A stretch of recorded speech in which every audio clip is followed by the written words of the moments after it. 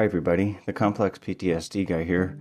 I'll start out by saying I'm not a doctor or psychiatrist. I'm just a guy living with complex PTSD, and I'm sharing my own ideas, experiences, and opinions on this podcast. I wanted to talk a little bit about a message I received recently. Somebody had told me that their spouse recently was diagnosed with PTSD, and I know on this podcast I talk about complex PTSD. So PTSD, from my world experience and what I've read, is one significant traumatic event. So I'll just use an example. If you're in a war and you experience somebody dying in front of you and it's extremely traumatic and it's explosive, it's something huge. Or let's say you lose your family in a house fire. Those would be examples of where I think PTSD would come in. Complex PTSD is long-term, ongoing abuse, neglect, and a lot of times there's denial involved in that. So if there's one spouse who's abusive, there's another spouse who's the enabler, who's in denial, and that spouse is probably abused as well. So the person doing the enabling is probably traumatized. And that's why they're doing it, because they're afraid.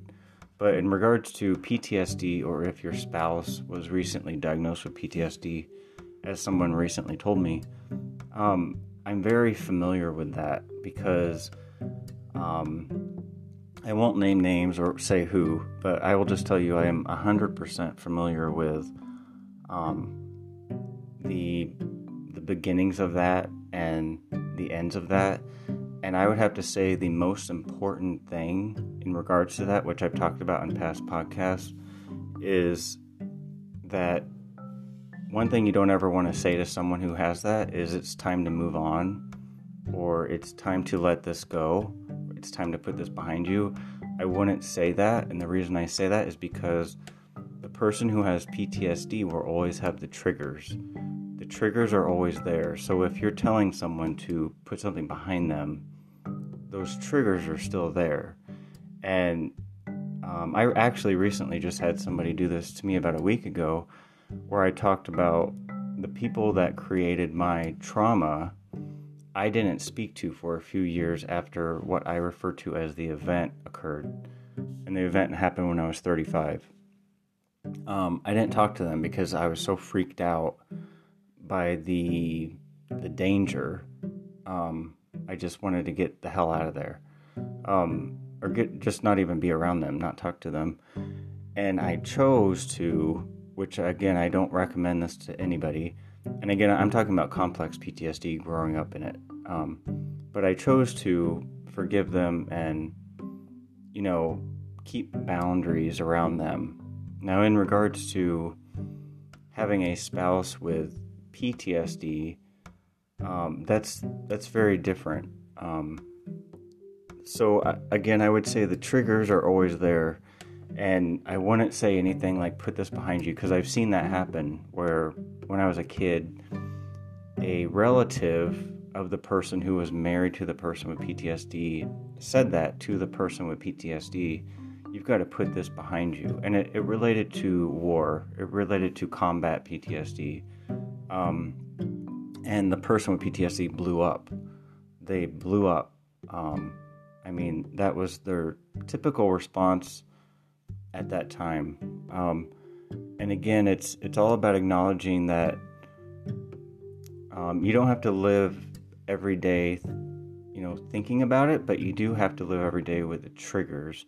And so it's really good to know and to get to understand your spouse's triggers.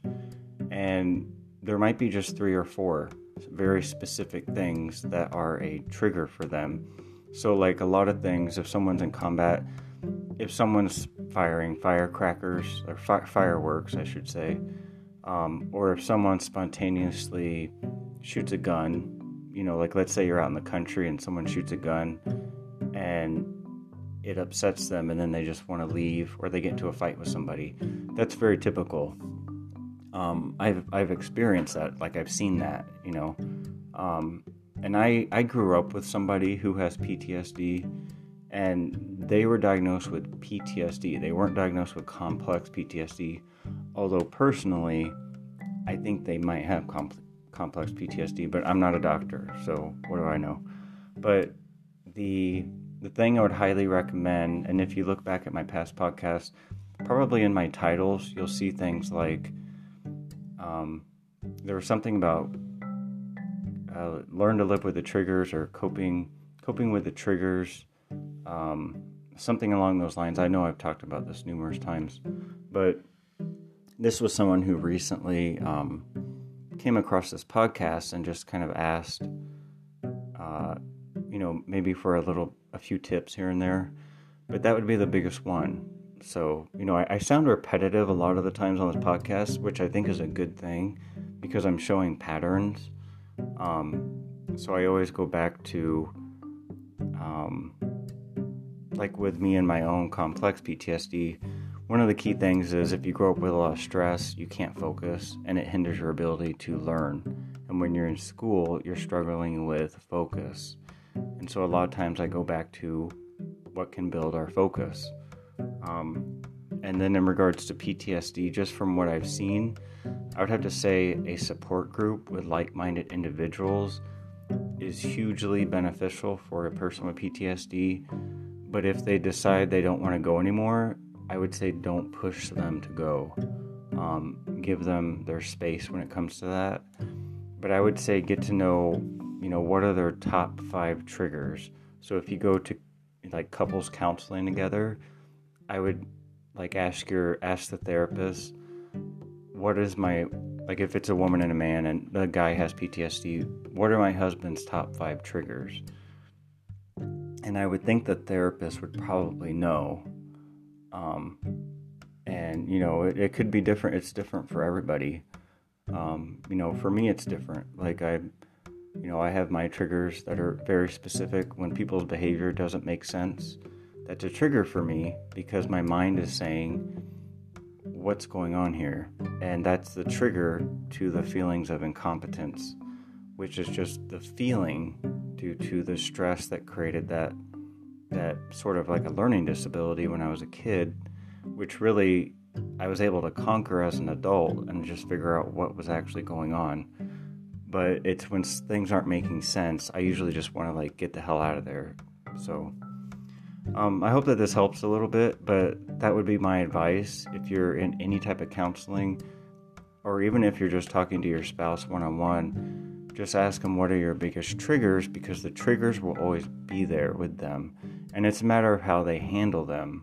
And it's a matter of, are they taking good care of themselves, or are they abusing themselves in some way? Because it's all about how we handle our very specific triggers, and self-care is a big part of the solution. So, this is the Complex PTSD guy signing off.